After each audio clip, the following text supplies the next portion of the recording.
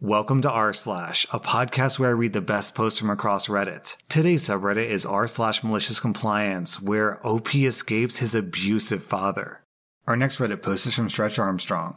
So I was working at Subway a few years ago, and a man came in with his wife and 2 kids. I was in the middle of making sandwiches for all 4 of them when the man asked me for the code to the bathroom. Our policy was that you had to make a purchase before you got the bathroom code. But by the way that this guy was doing the potty dance, it was pretty apparent that this guy really needed to go. Obviously, either he or his wife would pay for the sandwiches since I'd already started. The next day, my boss sits me down and lectures me about how the code is on the receipt for a reason. My boss watched the tape and saw me give this guy the code, and she told me, "I don't care who it's for. Whether it's your friend, family, whatever, you name it, you do not give the code under any circumstances." Later on that night, I was working by myself, and this guy came in the side door and said, "Hey man, somebody got seriously messed up outside." A long line of customers waited for me while I went outside to check. Anyways, like the guy said, someone really had been beaten up outside. This poor guy's face was all bloody, and he was just a mess. So I called 911 and went back to making sandwiches. Sometime later, a few cop cars and an ambulance showed up.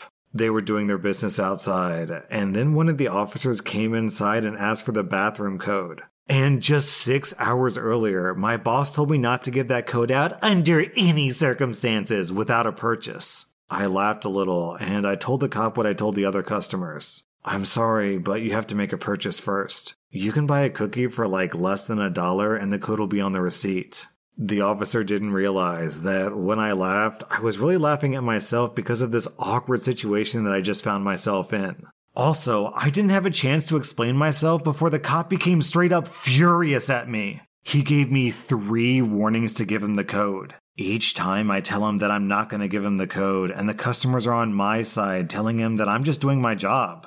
After his 3rd warning, he shook his head and muttered, "I can't believe you're interfering with an ongoing investigation." And then he said something into the walkie-talkie on his shoulder. About 5 minutes later, one of the cops handed me a phone. I answered and my manager said, "Are you effing serious?" Long story short, the cop got a bathroom code and a free bag of chips.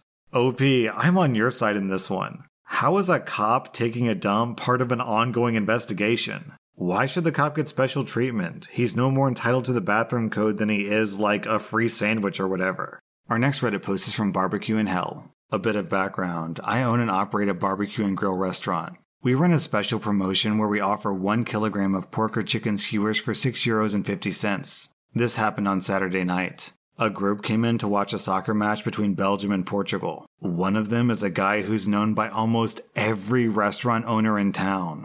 Let's call him Dick.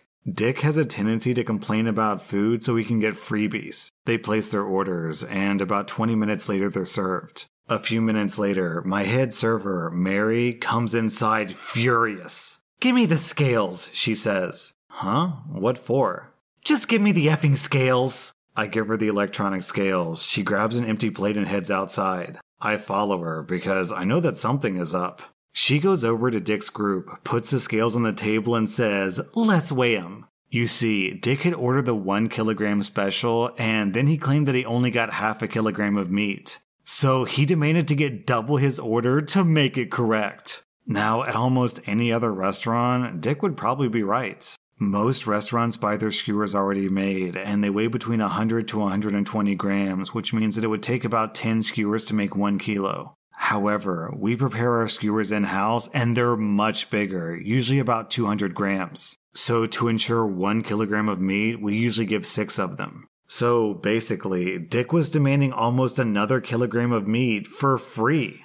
Dick smugly says, "Yeah, let's weigh them, and then you can bring what you still owe me." Mary grabs the skewers and a fork and starts removing pieces of meat and placing them on the scales. Initially, Dick has a very smug smile. But then he starts to frown after 3 skewers are emptied and the scales show more than half a kilo of meat. Finally, after adding the 2nd piece from the 5th skewer, the scale shows just above 1 kilo. Mary, holding the remains of the 2 skewers, smiles smugly. "It seems you were right about the order not being correct. We put too much." She waves the 1.5 skewers in her hand and adds, "I'll just take these back to the kitchen. Enjoy your food." Mary returned smiling to the kitchen and put the skewers aside, while Dick silently ate the kilo of meat with the rest of his group smirking. OP, I think it's about time that you give Mary a raise. Our next Reddit post is from John. I supervise a glass manufacturing department. One night, we had an issue with a thermocouple that controls the temperature of the glass. This was setting off the alarm, so the operator disconnected the alarm and forgot to notify the next shift to monitor the alarms manually. We lost control of the furnace for a couple of hours, and we had to throw away some of the product. The plant manager came in that morning screaming and ripped the entire staff a new one. We tried explaining that the thermocouple needed to be fixed, but instead he continued to yell at us and tell us that we were idiots. And he told us to monitor the temperature and notify him every time the alarm went off, or else he would fire us. He insisted that we call him when he was at home every time the alarm went off so that he could ensure that we were doing our jobs correctly. What he didn't know was that the alarm for the broken thermocouple went off every 15 minutes. My operator was worried, and he asked me what he should do. I said, since the plant manager was so insistent, wait until after midnight. Then call to inform him every time the alarm goes off, according to his direct request. The plant manager came into work the next morning looking very sleepy and sheepishly told us that we did not have to do that again. He finally listened to us about the thermocouple, and we got the problem fixed. Our next Reddit post is from Obnoxious Chocolate. My father is very religious, to the point that we could never do a lot of the things that were considered normal, like Christmas, dating, etc. I didn't hate my dad by any means. He taught me a lot. However, he was very abusive. As a black man, he seemed to think that the only way to discipline a child was to beat the sense into them. He would constantly get angry at minor things and punch my brother in the soft part of his stomach. I suppose that my brother and I just normalized that abuse. As I got older, I learned to not take the punches and actually block the hits. The first time I did it, it shocked my dad. It was so satisfying not to cry when my dad hit me and just look at him with this blank expression. Whenever I did this, it definitely made my dad more angry, and then he would try to make me cry. I feel like it gave him some kind of sick satisfaction. You'd think that all of this would make me hate him, but nope. My idiotic self just didn't seem to register how bad he was. I would just try to justify it in my head as him teaching me a lesson. But eventually, the last straw would come. When I turned 16, my father gave me an ultimatum. I would either have to continue school or get a job and pay a majority of the bills. He wasn't working at the time, and I hated school. My grades were decent, but I just didn't want to have to go to school anymore. Our overall monthly bill was about £1,300, and I'd have to pay about £600 of my paycheck, and my brother would have to pay the other half. I decided to just go and look for a job. Only 1 week into my job search, my father started shouting at me, saying that I was taking way too long. Keep in mind that when my brother dropped out of school, my dad gave him over 2 months to find a job. My dad put me in front of a computer and made me apply for jobs for a full day and night. I didn't go to bed until 6 a.m. the next morning. I was so desperate that I applied for McDonald's, and within 1 day I got the job. Unfortunately, it was one of the worst experiences of my life. There was a lot of inappropriate touching and horrible encounters. Anyways, a year into working, a new girl joined the team, and as cliche as it sounds, I fell for her instantly. I left my comfort zone and flirted with her, and within a day we were dating. It was amazing. Obviously, I could never tell my dad about this, so I hid my relationship from my father for a full year. During that time, we ended up passionately hugging, which was a big no-no before marriage. My father later found out about this. Now, this part is pretty invasive. My father had connected to my WhatsApp messages and was reading them on his laptop while I slept. I'm pretty sure that my dad got access to my phone while I slept by using my fingerprint recognition. My dad chewed me out the next morning and told me to break up with her. I didn't. He said that she was a whore and that she didn't really love me. He then told me to leave the house and never come back. I should provide some context here. My dad loves to use that line whenever we're in trouble. He'll make us leave the apartment and then a minute later call us back inside.